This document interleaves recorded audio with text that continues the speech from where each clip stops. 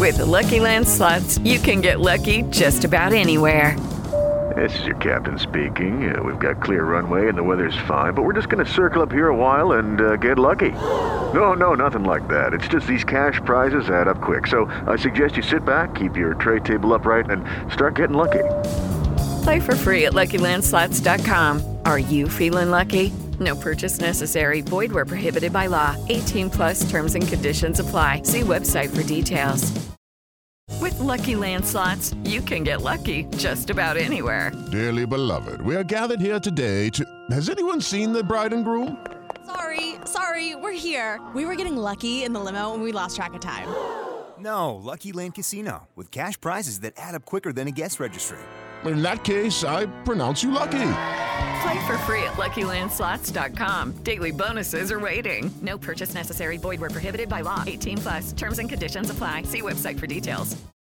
It's time for today's Lucky Land horoscope with Victoria Cash. Life's gotten mundane, so shake up the daily routine and be adventurous with a trip to Lucky Land. You know what they say. Your chance to win starts with a spin. So go to LuckyLandSlots.com to play over 100 social casino-style games for free for your chance to redeem some serious prizes. Get lucky today at LuckyLandSlots.com. Available to players in the U.S., excluding Washington and Michigan. No purchase necessary. VGW Group. Void where prohibited by law. 18+. Terms and conditions apply. It's time for today's Lucky Land horoscope with Victoria Cash. Life's gotten mundane, so shake up the daily routine and be adventurous with a trip to Lucky Land. You know what they say. Your chance to win starts with a spin. So go to LuckyLandSlots.com to play over 100 social casino-style games for free for your chance to redeem some serious prizes. Get lucky today at LuckyLandSlots.com. Available to players in the U.S., excluding Washington and Michigan. No purchase necessary. VGW Group. Void where prohibited by law. 18+. Terms and conditions apply.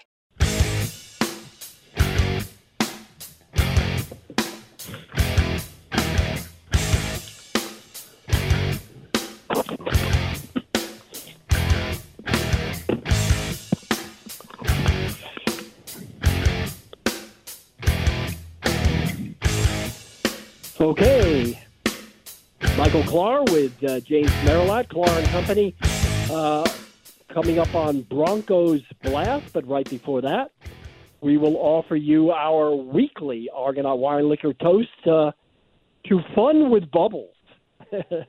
Not suggesting that you never outgrow your need for a bubble bath. No, it's approaching the right time, though, to say that bubbles are essential on Saturday mornings for brunch.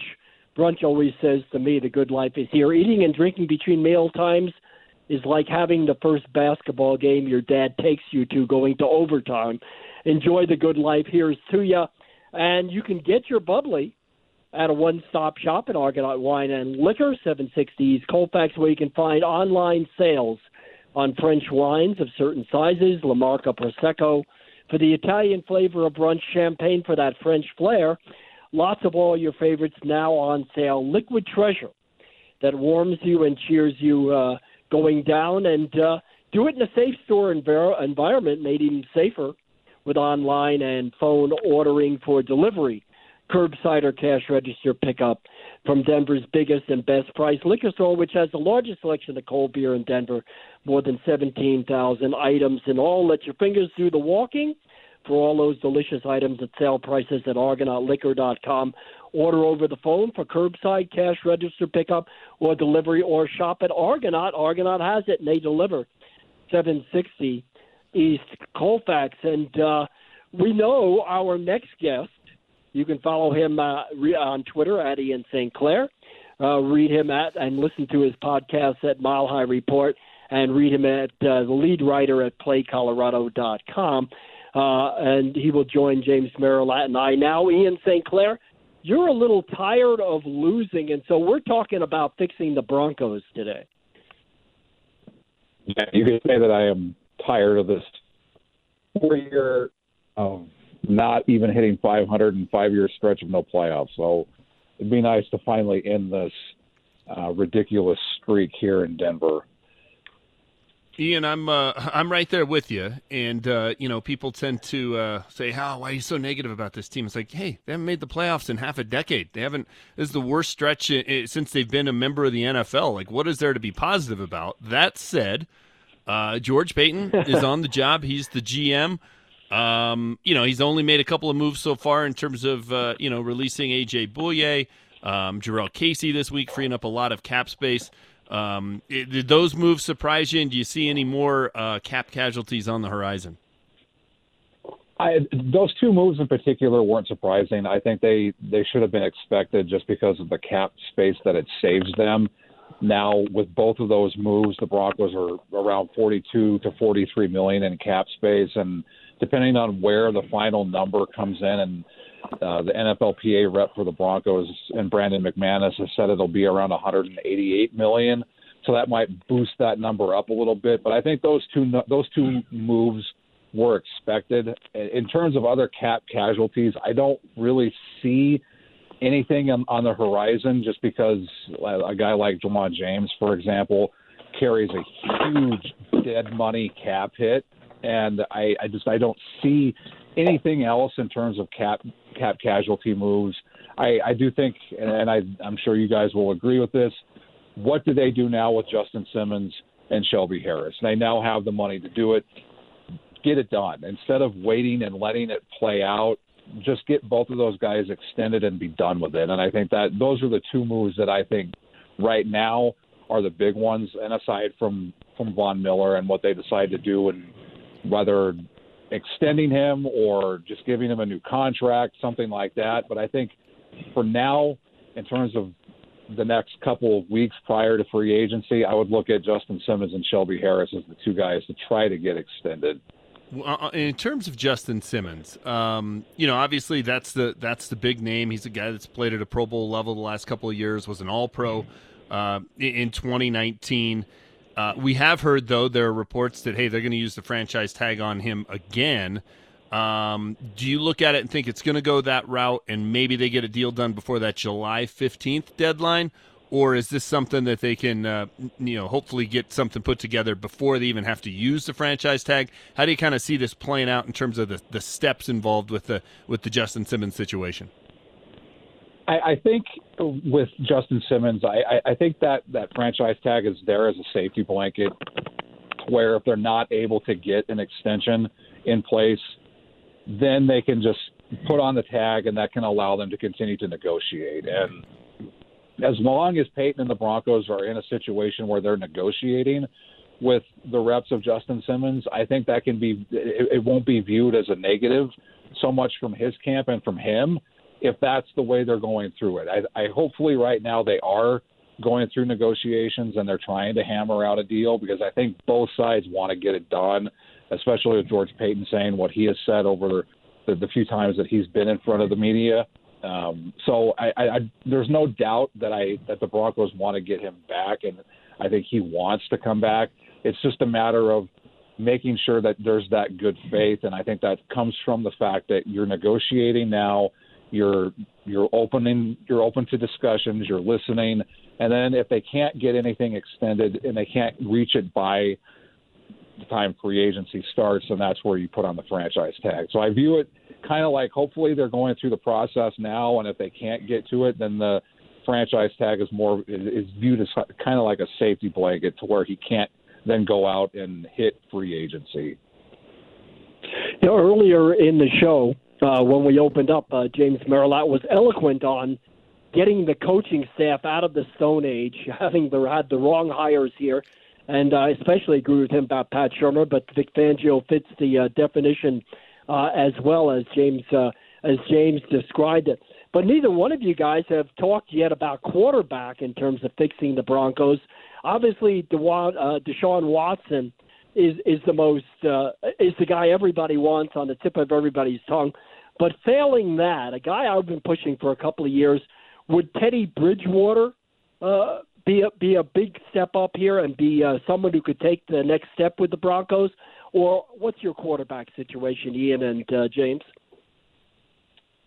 I'll go first. I think for me, obviously, the big fish is Deshaun Watson. And I think we've, from the multiple reports from Jeremy Fowler, from James Palmer, from Mike Kliss, in some form or fashion, they've all said if Deshaun Watson becomes available, then George Paton and the Broncos will be aggressive, and I hope that's the case. I hope that they will do whatever it takes to get Deshaun Watson, because you're in a division now that has Patrick Mahomes but also has Justin Herbert. You can't continue to go through and compete with those two teams and those two quarterbacks with someone who's not on that level.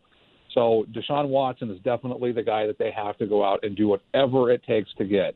Whether it's offering 3 first-round picks and Drew Lock and maybe a defensive player, so be it. You do it because you get Deshaun Watson. That can alter and shape the franchise similar to what Peyton Manning did in 2012 when he signed in Denver. Aside from that, I think Teddy Bridgewater would be an interesting choice. I think Ryan Fitzpatrick would be interesting just so that you could get Mile High Fitzmagic into Denver.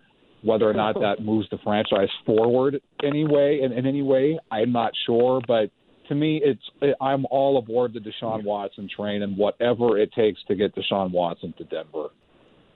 I obviously agree with that. I'm on board with a quarterback change if it's a significant upgrade. And to me, in terms of veteran guys, obviously Matthew Stafford would have fit that category. Deshaun Watson certainly does. I even thought Carson Wentz would have, because I think he just was in a bad situation in Philly and had one down year. And once it goes bad in that town, it's hard to turn that ship around. So from a veteran standpoint, those guys would have been of interest to me. In terms of the rookie class, obviously Trevor Lawrence, Justin Fields, Zach Wilson, maybe even Trey Lance. You could sell me on that, and I could get on board with that change. But other than that, unless it's one of those guys, I don't think it's a significant upgrade to go Teddy Bridgewater or Ryan Fitzpatrick or Andy Dalton. I mean, would they be better in 2021 than Drew Lock? Maybe, but to what extent, right? Like, so you get to 8-8. Well, you're not making the playoffs. You're not building anything that then in 2022 you're going to jump to 10-6 and 11-5. All you're doing is getting caught in no man's land in the NFL, which is mediocrity, where you're picking in the teens instead of in the top 10. That doesn't do you much good. So I'm probably a bigger fan of Drew Lock than most people. I think he showed some flashes this year. There were times when he made plays and you thought, okay, this guy can do it. Obviously, he has to be more consistent. Obviously, he has to reduce the mistakes. There's no doubt about that. But if you're not going to significantly improve from Drew Lock, and that's a guy that's a veteran that can come in and make you a playoff contender immediately, or it's a rookie that you can say, hey, this is who we're building around for the next decade, then I think you just stay the course and you try to develop the kid and you hope you can make the flashes not the exception but make him the rule. That would be the path I'd go down.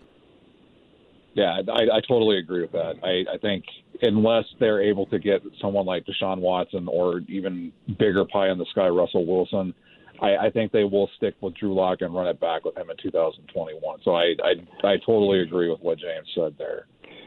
Hey, we got to go to break here, Ian. Great talking to you, fixing the Broncos' woes.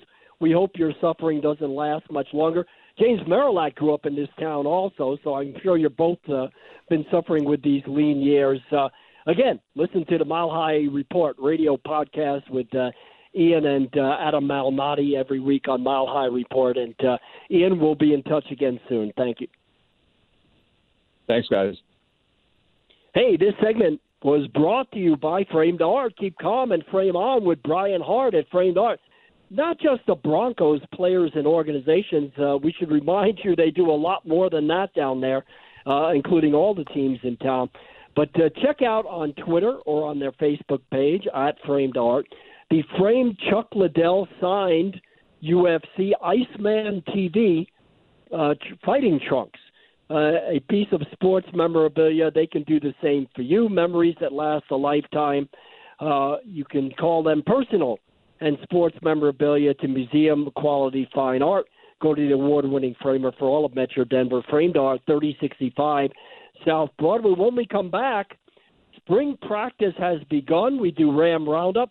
Kelly Lyle from the Coloradan joins us, and as guys hit the field, Nate Craig Myers declares for the transfer portal wide receiver. We'll see has the Adazio era finally ended the Rams as NFL wide receiver U. We'll talk about that next.